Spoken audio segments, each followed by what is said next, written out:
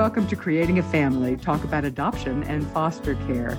Do us a favor and let your friends know about this podcast. Most people find out about podcasting and certainly about individual podcasts from their friends. So do us a favor, be a friend.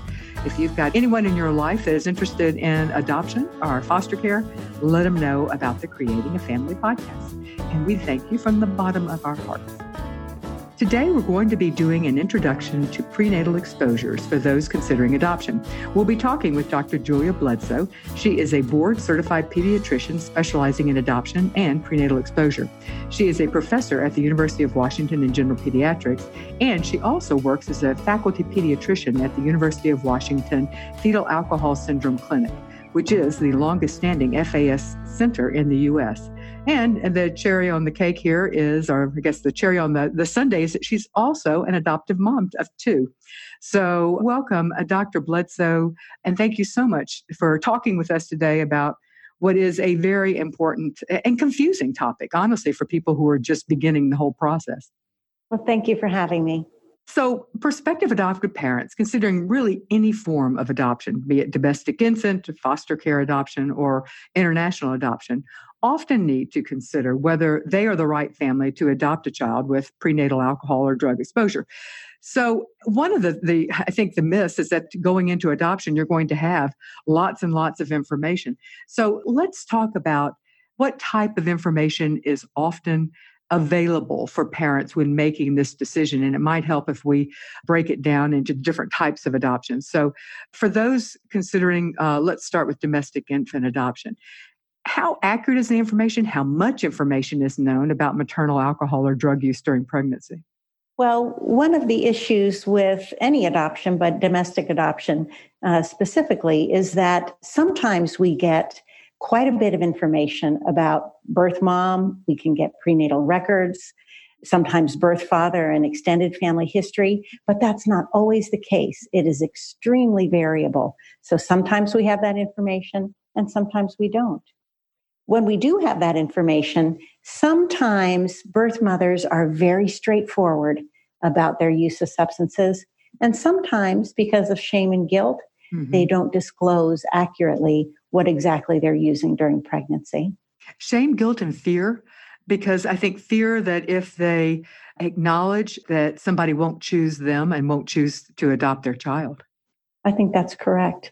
Yeah. Okay. So it really just depends on, you just have to go in with the assumption that you may not know.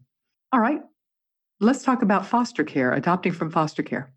With children who come into foster care, there has been a big increase with parental alcohol and drug use. There's been a big increase in the number of kids in foster care. So often children in this day and age, we know they're in foster care because they've been taken from parents who have addiction issues and are struggling with substances. So often we at least have some information about what substances have been used in the birth home and the potential impact on those kids.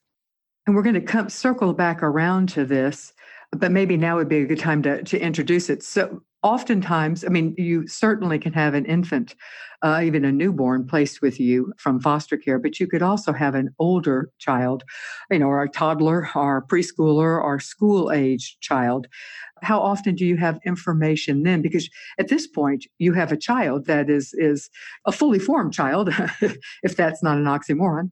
So that to help you make an understanding of how impacted this child might be. So is that helpful at that point when it's an older child or even a toddler? Well, it's interesting with older children, sometimes it's challenging to tease out what's the impact of that prenatal substance use, what birth mom used during pregnancy versus what adverse child experiences the kid has experienced. Because sometimes the behavior and learning problems we see in older children in foster care or older children that come to be adopted, those behaviors can be either prenatal exposures or because of some of the neglect, abuse, trauma history that these kids had. So it can be very difficult to tease it out. I think people don't realize that some of the same things we see with prenatal exposure are often seen with children who have a history of trauma in their background. Yes, and it's what can make this field very, very tricky. Yeah, it does, because parents understandably want answers. I mean, they want things to be black and white when in fact, we often don't have that. All right, let's talk about international adoption then. So let's talk about what parents will often, what information they will have when making the decision on whether or not they're the right family for a child. With international adoption, the information that's available really varies by country. We have a country like Korea, which often takes very detailed and interviews the birth mother and gets very detailed information about substance use and alcohol use and how much was used, versus countries like Africa or China, where the children are abandoned or relinquished without any family history or prenatal history. And then we have children in the Eastern European bloc, like Bulgaria. Russia, of course, is closed, but Bulgaria and the Ukraine, where we know there are high rates of alcohol use during pregnancy, but we may not have that documented. Mm-hmm. So for the older children internationally, we've already talked about signs or symptoms in the child themselves that may indicate prenatal exposure to alcohol or drugs. What about internationally? Are there signs and symptoms there that parents can look at, or is it similar that it's hard to tease out? Well, we certainly know when we're thinking about prenatal alcohol exposure that children exposed to alcohol prenatally can have either facial features or growth deficiency that can be a little bit of a clue. When we're looking at the paperwork from international adoption, we can look at those things and say, gosh, that sort of increases the likelihood this was an alcohol exposed child. However, sometimes, living in an orphanage setting can impact your growth. And so that's not as helpful, but we often will use facial features or, history of birth mother, perhaps using alcohol. So even internationally, you may have that information. Yes. Okay. One of the things that there in the past was perhaps greater emphasis on the facial stigmata, the face of a child who has fetal alcohol syndrome or fetal alcohol spectrum disorder, the thin upper lip, the eyes that look a specific way. How accurate is that as a method of predicting? And what does the absence of that mean? That's an excellent question.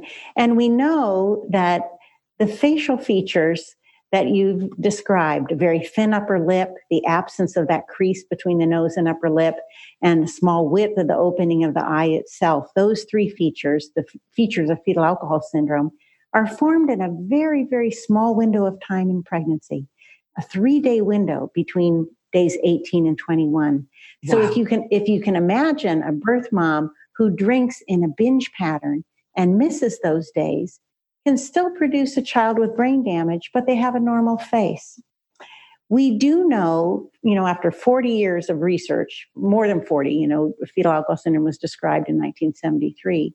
And we now know that there are some predictors, if you have an alcohol exposed kid, there are some predictors of poor brain function. And those predictors are if you have the face of fetal alcohol syndrome, or if you have significant growth deficiency, because alcohol exposure can cause kids to grow very poorly.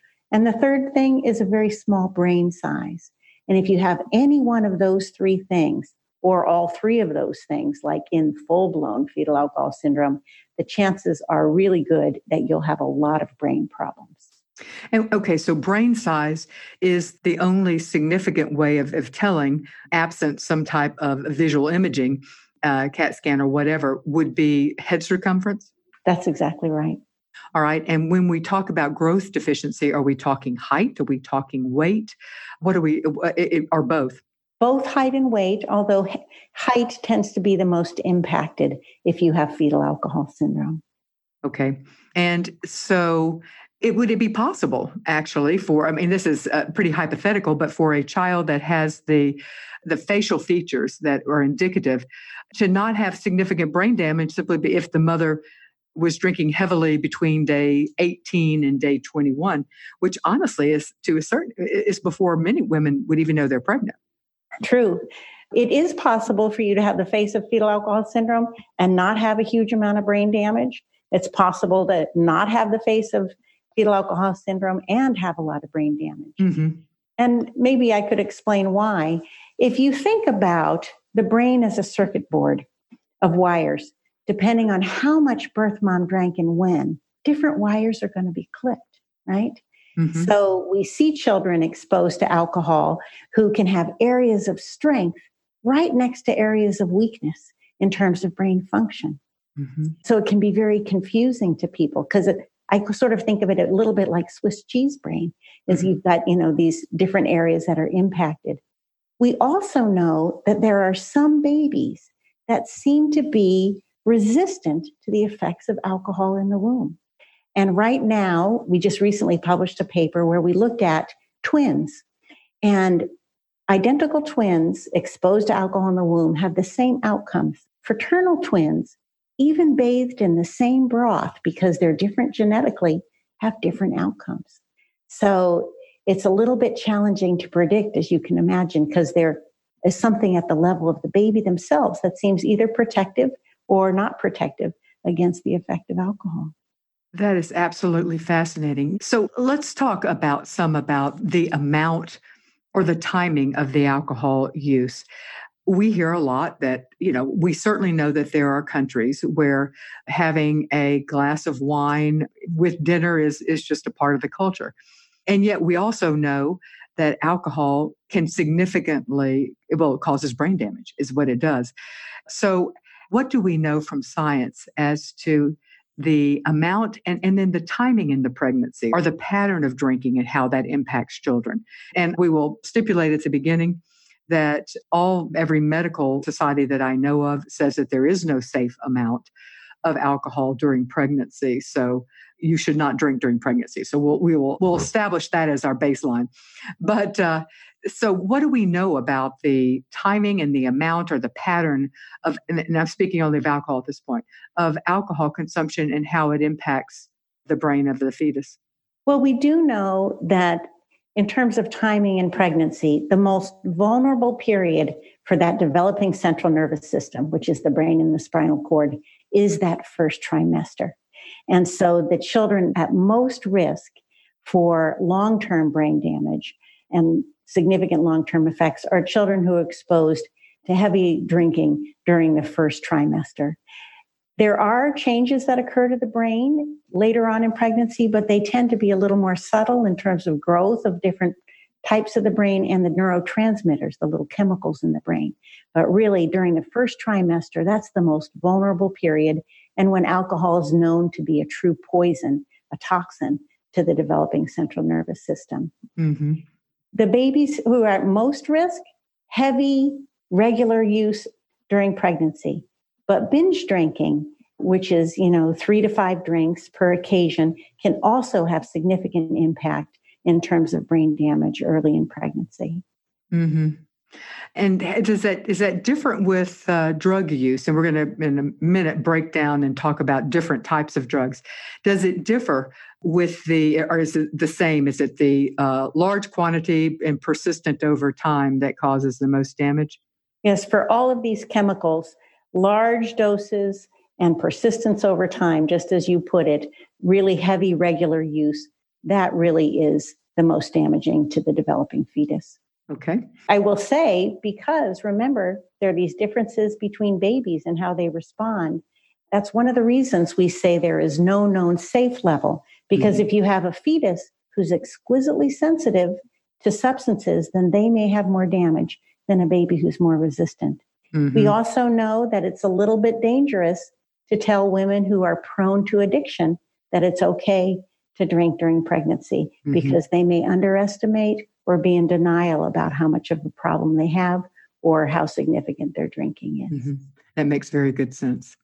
Let me remind everybody that this show is underwritten by the Jockey Being Family Foundation.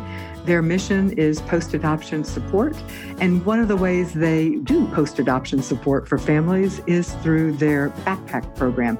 It's a free program to agencies and attorneys and judges and court clerks. You can sign your family up. The agency can sign their newly adopted families up to receive a customized backpack. It's customized with the child's initials. Inside is a plush bear and a cuddly blanket. And then there's a parent tote with parenting resources. It is free for the parents. It is free for the agency. It is Jockey Being Family's mission.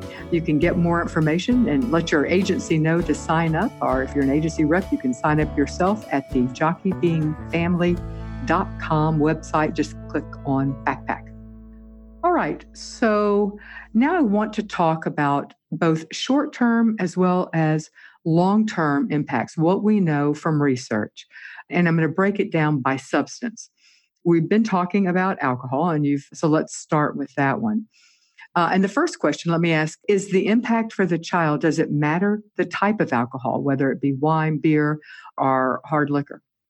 Well, alcohol is alcohol. And so certainly the form of it is not as important as how much is consumed. So one beer obviously is not the same proof as a shot of liquor, but still that exposure is there. Mm-hmm. So all forms of alcohol we sort of consider dangerous to the developing fetus. Okay, because alcohol is alcohol. All right, and you've talked about that. You described it as a circuit board where some circuits work and some don't, and they can be circuits lying right beside each other. So we see an inconsistency in development for children who have been exposed prenatally to alcohol. So that's one symptom. And then you've talked about impaired growth. Does that impaired growth, is that both in infancy as well as later in life? It can be at any point. We know that babies exposed to alcohol in pregnancy can grow poorly in the womb, but also outside of the womb. Okay. Small head circumference. Again, that would be a smaller brain. Let's just say a smaller brain measured as measured by head circumference. Is that also both short and long term? Yes. And the brain damage that is done by alcohol is permanent. I think that's the other thing that's quite scary about it, is that the areas of the brain, some are more affected than others. If we look at things like functional MRI, some of the areas are smaller than others, and it's not like we can undo the damage. Mm-hmm. So what would we see? We would see, so describe some of the symptoms, either short term. We'll start with short term. An infant in the first year or so of life, there's an infant with fetal alcohol spectrum disorders. And it's important to note that the reason it's called fetal alcohol spectrum disorders is because it is on the spectrum, with full-blown fetal alcohol syndrome at one end, but any permutations of impact can fall anywhere along the spectrum. So, okay, let's talk with short-term. Anything specific that parents need to know about the short-term impact of prenatal alcohol exposure? Yes, we know that babies with fetal alcohol spectrum disorder can often have a lot of difficulty in the newborn period with typical baby regulation. They often can have difficulties with the suck-swallow reflex, which leads to feeding difficulties, which sort of further makes growth a little more challenging. They can be very difficult to soothe. And so these are babies that often have some sleep difficulties in that infant period and really need to be swaddled, need to be held a lot. Sort of difficulty with just typical baby behaviors. Mm-hmm. But perhaps more extreme in the inability to be comforted. Yes, indeed. Okay. Now let's talk about some of the longer term impacts as these babies grow into preschoolers and school age and on up through tweens, teens, and adulthood. Yeah. And it's interesting that because the part of the brain that's most impacted by alcohol is the part of our brain which governs what we call higher order thinking. Things like attention, problem solving, impulse control, being able to recognize cause and effect. Those are the areas of the brain that we really, don't come online until kids are around school age, right? We allow preschoolers to be a little hyperactive and inattentive. But really, when they're expected to be in school and to do these higher order thinking skills, problem solving skills, language skills, that's when we really see them start to struggle.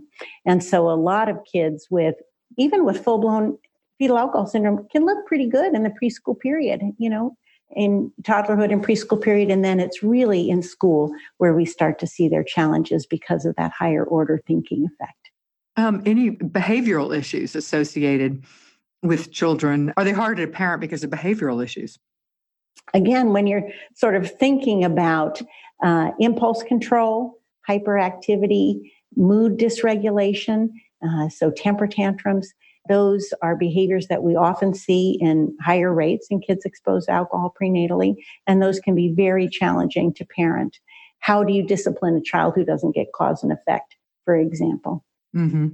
And oftentimes we talk about them being primary symptoms and secondary symptoms, with the secondary symptoms being oftentimes the behavioral things from a child just simply not being understood, that their language may be very high, so people make assumptions. Their language capabilities may be very high, and yet their reasoning, their higher level reasoning, and their ability to understand cause and effect, ability to understand time and money and things such as that may be lower, but the secondary discipline behavioral issues may come from being misunderstood less than from the actual impact on the brain.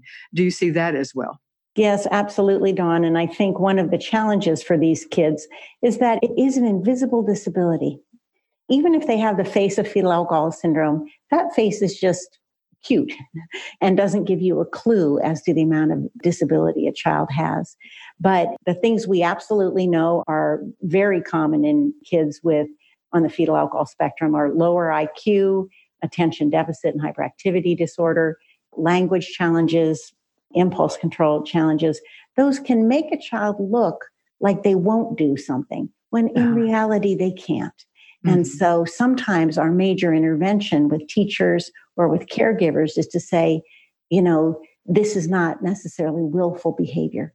This is brain-based behavior that we have to cope with so the child isn't always in trouble, right? Or starting to feel terrible about themselves.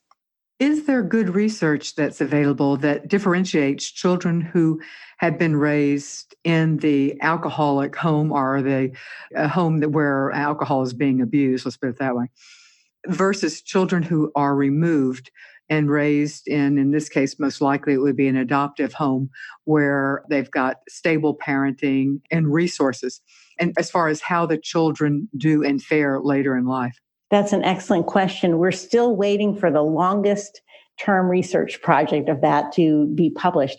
But we absolutely know when we look at intervention for kids on the fetal alcohol syndrome, that by far the most important thing is a stable, structured, nurturing home and early identification of children who are on the spectrum. Those predict better outcome. And so, the 1970s sort of landmark study by Anne Stridegoose that talked about, these are kids that always end up in trouble with the law. These are always kids that end up, with mental health issues. I think we can prove those wrong if we have, the beauty of foster and adoptive care, which is stable, structured, nurturing home with understanding the kids and getting them the services they need early on. Yeah, which is part of what this is educating parents. So to go in with the expectation so that they can get their child services early, and so they can understand the distinction between can't and won't, and that they can parent to that so that some of the secondary issues of depression, anxiety, and behavioral issues are not necessarily a given. I think the other thing that we always worry about with these children is, remember, if you're exposed to alcohol or drugs in the womb and you are born to a birth parent with a history of addiction, you're sort of doubly vulnerable to your own development of substance use later on in life. So we also know that children who are adopted into a home that is mindful that addiction can run in families, just like heart disease, that you are very clear about your messages to kids, particularly in their teenage years, and to give them strength so that they don't turn to alcohol and substances themselves. Mm-hmm. And understand their own sensitivity, perhaps, to addiction. Exactly right. Mm-hmm. Exactly. All right, let's now talk about some other drugs. Let's start with methamphetamines. We hear so much about other drugs right now that meth often gets overlooked, and yet in many parts of the country, it is still the predominant drug of choice. So let's talk about methamphetamines. What do we know about how they impact children, both in the short term as well as long term? Methamphetamine, unfortunately, is the least studied of all of the substances of abuse. We have studies that have followed these kids through sort of early school, sort of early school age children. And what we know about methamphetamine use is that it can cause a withdrawal pattern in the newborn period. Again, withdrawal in babies looking like difficulty feeding, difficulty self-soothing, sort of jittery, uncomfortable babies. But the school-age children, the effects we're seeing are primarily on learning. It does not appear at this point in time to have an impact on IQ, and it doesn't seem to cause a pattern of birth defects in kids, but it can have some subtle changes in terms of learning disabilities, particularly for attention. And, attention deficit and hyperactivity disorder is something that we're seeing in kids exposed to heavy methamphetamine use in pregnancy. So not but the jury's still out. More research needed. Okay. All right. We certainly are hearing a lot about opiates and opioids, both prescription and illegal. So let's give some names to the prescription opiates and opioids. At the legal and the illegal, let's give what are some common names so people know? So certainly for prescription drugs, obviously OxyContin or oxycodone, those are medications that have been used primarily for medical reasons, but people can abuse them, is one form. And then also for women with substance use issues who have addictions to opiates, we use methadone, what we call methadone maintenance treatment, as well as Suboxone has become a little more popular, which is also used sort of as maintenance to keep people from using heroin in particular. So with Suboxone and methadone, for women who are on those medications, we know that after birth, these are children who can go through withdrawal, what we call neonatal abstinence syndrome. And because they are longer acting opiates than heroin, that withdrawal can take a little bit longer to show up. So sometimes these are babies who really should be monitored in the nursery for longer than we typically do to watch for evidence of withdrawal, at 5, 6, 7 days of age. Well, one of the questions I would have is when methadone or Suboxone is used as part of a treatment for substance disorders, it is a steady monitored dose. Well, it's also usually so you know what you're getting. It's not doesn't have other substances that have been mixed in, but it's also a steady and a predictable dose. Does that change the way its impact? There's not binge use generally. That's why they're on this as a treatment protocol. Well, what we know about opiates is that in terms of their impact on the developing central nervous system of the fetus, they are probably, it always sounds strange to say, much safer. Well, they are much safer than alcohol, and they're probably in some ways the safest drug. They certainly have a profound impact on withdrawal in the newborn period, which can be very stressful and even life-threatening to the baby if not treated. But in terms of effect on IQ, in terms of effect on learning, those effects are really minimal. And the long-term impact of opiate use in general is very mild in terms of its effect on learning and behavior down the road. It is such an interesting dichotomy, isn't it? Let us also mention that the illegal substance opioids would include heroin and fentanyl, so parents will know what names that we're talking about. All right, so there doesn't seem to be, or am I understanding correctly, that whether or not you're using a prescription or whether you're getting your opioids illegally, it doesn't seem to matter as far as the impact? No, not if it is just opiate use. Okay, well, that's an interesting. Let's talk about that. How often is it multi-abuse? And Dawn, that question sort of brings up why it's so difficult to study the effects on kids of these substances. Is often there is polysubstance use. And so when we see a record where a birth mom's using heroin or methamphetamine, we always have to worry that there are other substances involved. So polysubstance use is a real problem and makes our field very challenging. But, usually women who are addicts will tell you they have a drug of choice, one that's more used than the others. So you can have some sense of what the impact may be on the fetus. into, if I'm understanding you correctly, that if they're heroin user, they may not necessarily, it's not necessary that you could make the assumption that they're also going to be abusing alcohol. Right. You cannot necessarily make that assumption. Okay. All right. So the opioids, before we leave, the children who are abortion dependent and have been diagnosed with neonatal abstinence syndrome, NAS, the first question I have is about how long do the symptoms of NAS last? So parents know, all right, so I know what I'm getting into because I know about how long this is going to last, and I can get extra help and support during that period. And in general, again, that's a little bit dependent on what's being used. Those longer acting ones, Suboxone and Methadone, it can sometimes take a little bit longer for the baby to withdraw from those long acting substances. So sometimes we're talking as long as 2 to 3 weeks in the newborn nursery or the neonatal intensive care unit. And each fetus is a little, each baby's a little bit different in terms of how they are withdrawing. But in general, we would say for most families, we're looking at 7 days to 21 days of care that's really specialized for withdrawal in the newborn period. And the last question on opiates, I think a lot of parents assume that if their child is not born dependent upon any drug, that means that the child will have less impact. Is that a good assumption? Well, when we're thinking about opiates, that's probably a good assumption. When we're talking about something like alcohol, it's not.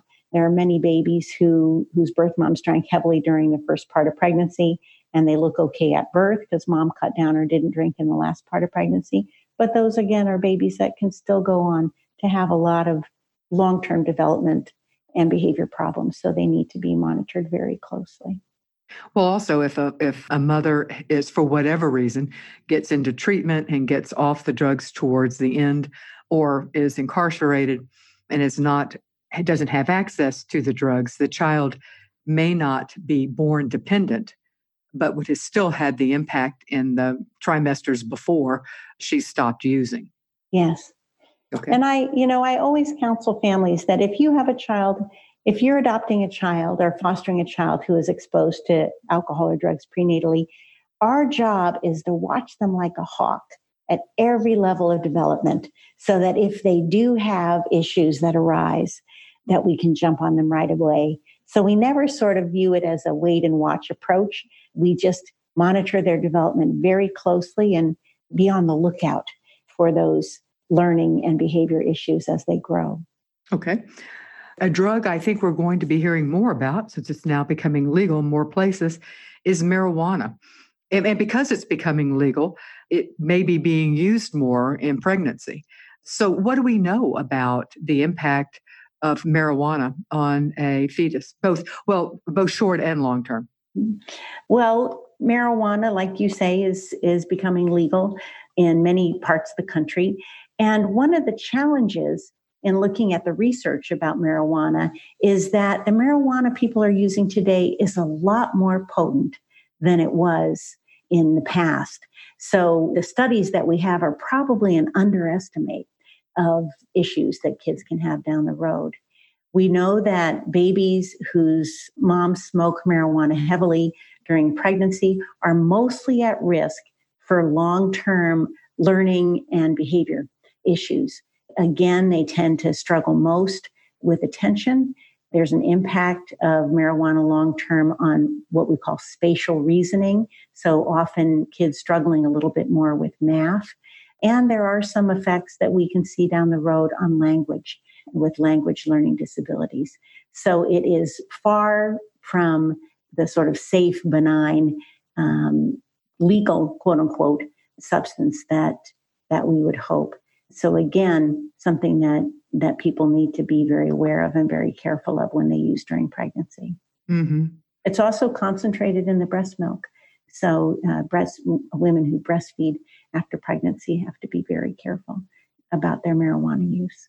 Oh, that's interesting. So what about the Is alcohol present in breast milk? This would only come up in adoption. Right. Well, I suppose it would come up if in newborn infant, if the birth mother breastfeeds the first week or something to allow the colostrum and other beneficial aspects of breast milk, or in foster care where she may have breastfed before the child was removed, or international as well. So what do we know about alcohol in breast milk? Yeah, we certainly know that alcohol also passes through the breast milk. It's not as in high amounts as it is in the bloodstream of the birth mom.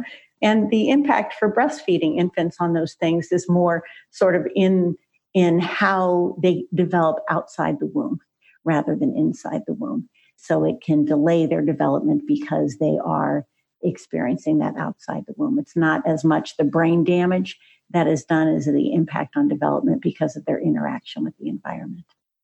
All right. And opioids and opiates, do they pass through the breast milk as well? They can pass through the breast milk as well, and they can sort of suppress development in the same manner as the other two. Okay. All right. So we've talked about alcohol, meth, opiates, both legal and illegal, marijuana. What about, I'll just call these others, ecstasy, inhalants, and things like that? Have they been studied much? Well, ecstasy has not been studied very well in terms of the impact of the developing fetus. Inhalants, we certainly know that there's some geographic differences in this country in terms of where inhalants are used, but the research is really spotty in terms of the long-term impact on learning and behavior in kids. So those really are, in some ways, they're risky for use because we don't know as much, right? And so people, again, certainly would follow kids exposed to those things closely over time.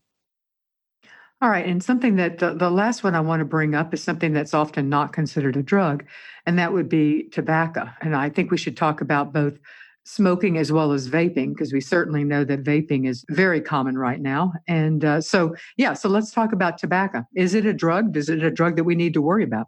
It is a drug that we need to worry about, and it's one of the best studied of all of the drugs because it's certainly been around a long time. And of course, the active ingredient in tobacco and in vaping that we think about is nicotine. Mm-hmm. And nicotine has a very well-known impact on growth of the baby in the womb. It really it can contribute to prematurity, but it causes low birth weight. And we do know that nicotine is known to have effects down the road in terms of learning and behavior. They're, of course, not as dramatic as we see in alcohol, but they are there. And we also know that in birth moms who have smoked tobacco heavily during pregnancy, their children are at increased risk of heart disease in middle age. So it is an impactful substance. We also know that there is not a nicotine withdrawal after birth, which you would think that would be the case, but we don't. Yeah, you would think so, because certainly there is for people trying to stop smoking. So that's interesting. Yeah. I think, pediatricians and obstetricians are very worried about vaping. And I think we're just starting to see why with the news of these people with lung disease related to vaping this is a new phenomenon. And we just don't know what all the chemicals that people are inhaling into their lungs are going to cause for themselves, or if they happen to be pregnant for their babies. So there's obviously we have the same concerns about nicotine. If people are vaping nicotine or people are vaping marijuana, but I think we're all a little bit worried because we just don't know what those other chemicals will do to a developing fetus. Or even what those chemicals are. Yes. Mm-hmm. Yeah. Right. Okay. Excellent. All right. In addition to the Jockey Being Family as our underwriter, we also have partners that help support this show. And these are agencies that believe in our mission of providing unbiased, accurate information, both pre and post-adoption, because it's in the best interest of kids. One such partner is Adoptions from the Heart. They have helped build over 6,000 families since 1985 through domestic infant adoption. They work with families all across the U.S., and they're fully licensed in Pennsylvania, New Jersey, New York, Delaware, Virginia, and Connecticut. All right. So, Dr. Bledsoe, we are talking about the impact of prenatal exposure, and we're focusing on kind of an introduction to what people need to think about if they're considering adopting a child. So, oftentimes these parents are they're presented with a match or a referral, and they may not have full information, but they may have thought they may be enough information that they have concerns that the child might have been exposed. So what should parents consider when trying to decide if they're the right family for a child who has been exposed prenatally to alcohol or drugs? That is an excellent question, and I think sometimes very challenging. We definitely know that if you adopt a child with prenatal exposures, sometimes in that referral or, in the documents you receive for the pre-adoptively, is often there are clues for us that will sort of tell us, does this look like a child that will have severe learning and behavior problems related to substance abuse? What would some of those clues be? Just give us some examples. Oh, if we have a birth mom who is known to be a chronic alcoholic, if we have documentation of how much she typically drinks, whether or not she was intoxicated during pregnancy on multiple occasions, often we do have some clues. And, if the baby's born and we have photos or we have growth information, we can say, gosh, this is a child who's very concerning, let's say, for full-blown fetal alcohol syndrome. And in that case, I think it's very important for families to think, am I, obviously, to me, the match for the child is just as important as the match for the parents. Mm-hmm. I think every child needs to be adopted, obviously needs a family, but they really do need to be adopted by a family who absolutely can go to the mat for them in terms of their special needs. Sometimes we can't predict what those special needs can be, but sometimes we can. And so, if there is a child who has been exposed to substances in the womb, obviously getting as much information as we can is helpful, but also just sort of playing that through and thinking, there could be a range of problems, could be mild, could be moderate, could be severe. What are things that we feel like we can do as a family to really nurture this child and provide the special care that they may need? Then you've already mentioned that one of the things that parents need to be prepared for, if they have reason to believe that the child has been exposed prenatally, is to, you said, watch them like a hawk. Be prepared to take early intervention. Be prepared to watch for and be considerate at every stage of development. That is this normal development? Do we need to have an assessment? Do we need to get extra help at this, extra therapies or whatever to help the child at this stage? The other thing that I think families need to think about is even schools, because, obviously if there's a child who's going to require special education services or is likely to require special education services, thinking about where you live or the school district that you choose can also be certainly important to think about as you're moving forward. Is there and again, I doubt there's research that supports this, because I think it's important to repeat what you said about the greatest predictors of success is a child being raised in a stable, nurturing environment. And I would add educate parents that are educated that this is a potential problem. So stable, nurturing, and educated families, so that we know that children have a better outcome there. I wonder, is there any evidence of parents who are more flexible as to what their expectations are for parenting and what this child will ultimately do in their life? That's an excellent point. I think, and I will say as an adoptive parent myself, is whether or not we like to think of it, there are sometimes we have goals for what our children are going to be like and some expectations about what they're going to be like. And I think, I have had, when I've done some pre-adoption consultations, I've had parents say to me, do you think they'll be able to go to college? Do you think they'll be athletic? Those sorts of things. And, if you're looking at kids, particularly with alcohol exposure that could be significant, you really have to reframe a little bit about what your expectations are and think that this may be a child who is likely to have some special needs, and that, your parental expectations may have to be, like you said, more flexible. And that, is hard sometimes to think about as a parent, but I think that's a very real phenomenon.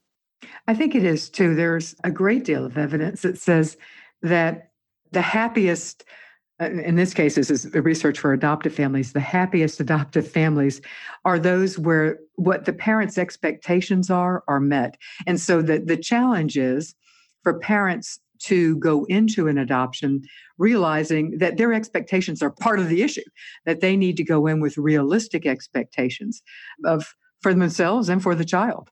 I also think an important piece that I see in the intervention studies for families with children with fetal alcohol syndrome is one of the predictors of feeling like a success as a parent and feeling bonded and connected to your child is other family support. And I think it is, the families that seem to struggle the most feel like they're parenting a challenging child in isolation.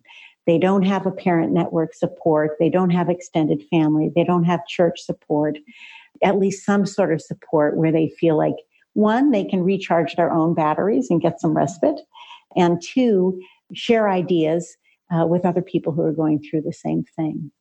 So then I'm taking at the next step, another thing that parents should consider when considering adopting a child with prenatal exposure is, do you have a support network? And a support network that's willing to be educated on the special needs or the special issues this child might bring. Exactly right. Yeah, fascinating. Yeah, that's such a very good point. Such an absolutely good point. Well, thank you so much, Dr. Julia Bledsoe. And Dr. Bledsoe is a professor at the University of Washington in general pediatrics, and she also works at the University of Washington Fetal Alcohol Syndrome Clinic. Let me remind everybody that the views expressed in this show are those of the guests and do not necessarily reflect the position of creating a family, our partners, or our underwriters. And, of course, keep in mind that the information given in this interview is general advice. To understand how it applies to your specific situation, you need to work with either your medical professional or your adoption professional. Thank you, Dr. Bledsoe. This has been great. I really appreciate it. It was my pleasure. Thank you very much, Dawn. And we will see everybody next week.